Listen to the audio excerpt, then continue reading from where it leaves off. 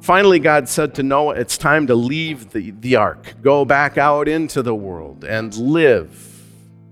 Your home isn't on this boat. Your home is out there in the world. And I know a lot of people can relate to this part of the story. It can be so difficult to head out of what has felt, at least for a time, to be a place of safety and it become familiar, to head out in new directions, even moving toward the unknown.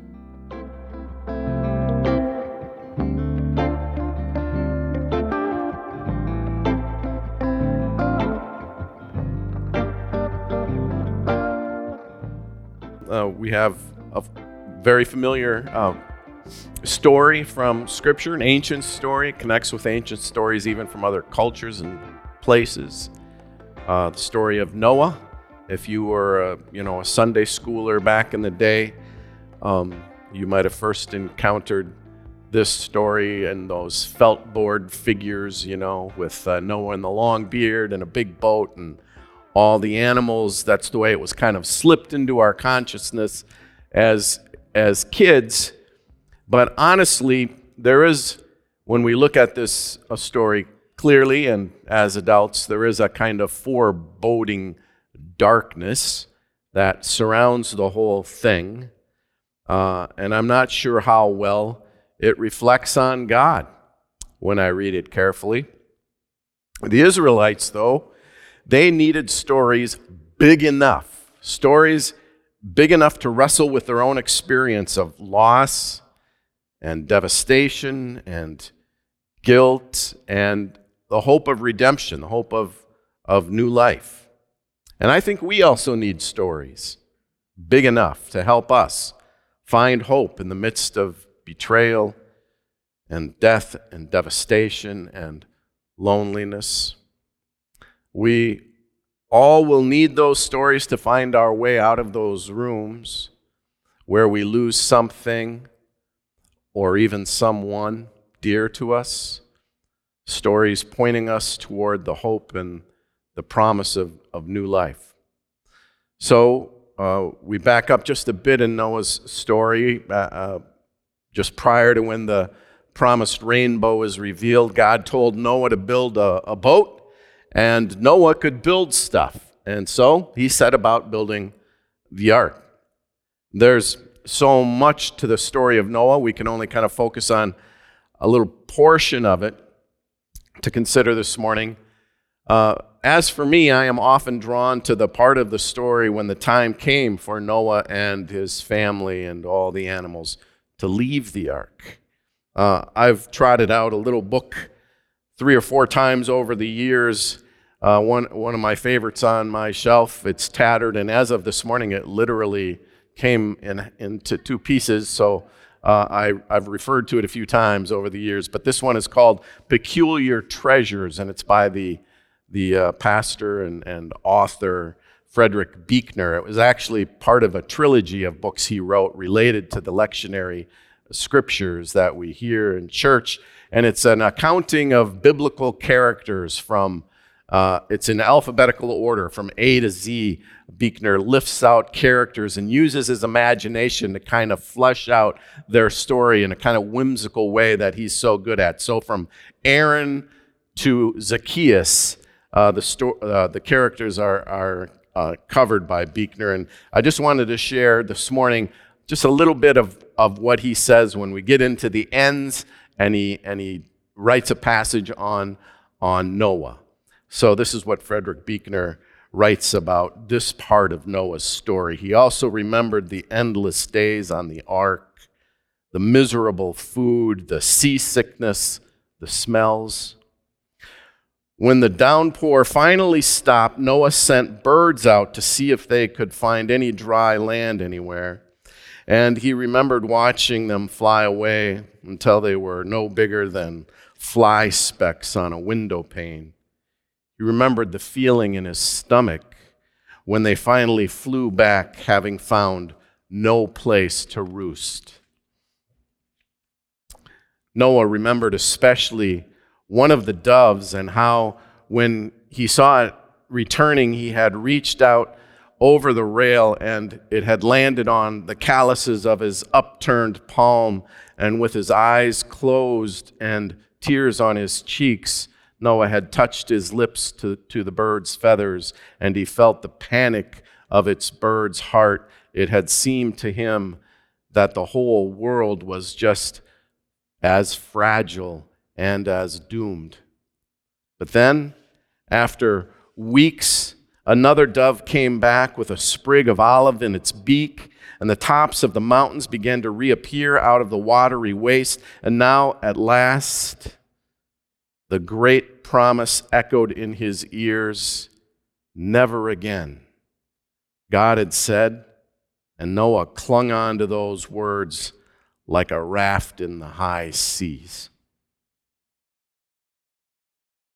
It was the second time that he sent out the dove and wondered if it would find land. Was the journey finally coming to an end? And then it happened. The dove returned with that small sprig of green. It was an olive twig. Somewhere there were trees budding and growing. And I like to point out when we encounter this passage that this is the image that overlays our cross. This is that moment pregnant with hope and the promise that God had made that life will return and that this will not happen again. It's a moment that reminds us of God's presence in the Holy Spirit, in the dove, and also the sprig of promise. So much was lost. This profound moment of hope and relief, of celebration and sadness. So many had perished. Now there was a chance for a new beginning. It's a big story. It would all be possible again. Life was returning to the earth. And I know that several of you can relate to this part of the story. You've experienced a deep loss that did feel like the end at the time. But little by little, over time, hope has returned. A kind of new beginning has been given. One that could not have been imagined during those dark days of loss and sadness. It felt like this kind of tentative hopefulness on a global scale. I remember just a short while ago as the world began to emerge from the pandemic. For most of us, it was the first time in our lifetimes we were sharing nearly the same concerns and fears with hopes with people all around the world, no matter how different our lives appear to be otherwise. People I encountered just a month ago, who, as they were washing their clothes on large boulders in mountain streams, and then heading off to worship, bringing some bananas or a couple of eggs, sometimes a live chicken forward to the altar where I would receive it as their offering for that Sunday. Those same people were worried about the exact same thing as those of us who maybe need to decide which car we should drive to church on a Sunday and whether or not we should go out to brunch afterwards. Imagine how different our lives are. A reminder of how small and connected the world really is was that pandemic, among so many other things. So finally, God said to Noah, it's time to leave the ark. Go back out into the world and live. Your home isn't on this boat. Your home is out there in the world. And I know a lot of people can relate to this part of the story. It can be so difficult to head out of what has felt, at least for a time, to be a place of safety and had become familiar, to head out in new directions, even moving toward the unknown. The path we thought we were on prior to the flood, or the pandemic, or the job loss, or the diagnosis, or the funeral. That route we had planned and plotted may have been washed away. I can picture Noah pausing and looking back into the ark. It had been their home. It had been their sanctuary.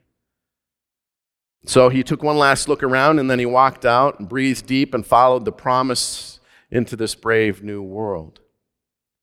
And that's just never an easy thing to do. Turning towards God's promised future is the very story of our faith. We are always being called out of the familiar to move into the unknown future. From the Garden of Eden to the Garden of Gethsemane, we are people of the promise. We move forward into an uncertain future with a promise that God will meet us there. Noah and his family walked into God's promised future, but first Noah built an altar because that guy could build stuff. He built an altar to remember and to give thanks. And we gather around this altar again this morning, as we so often do. And when we do, we gather around an altar that reaches back through time, all the way to Noah and his family, all the way into God's promised future for us. An altar big enough to include all our grief, all our gratitude. And then we are sent out with a message of hope and promise and redemption and new life. A gospel message that brings hope and healing and inspiration and even joy to people who wash their clothes on boulders in mountain streams and people who go out for brunch after worship. We carry with us good news for the whole world. A story big enough. A gospel big enough.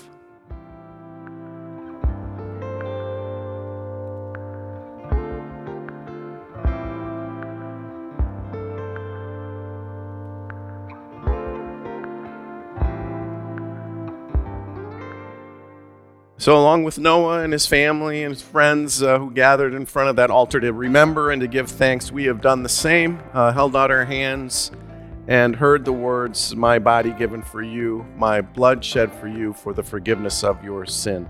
A story big enough to carry us through those challenging times in our lives and carry us forward out into the world with a story to share, a world that really needs to hear it. So we go in peace to love and serve the Lord.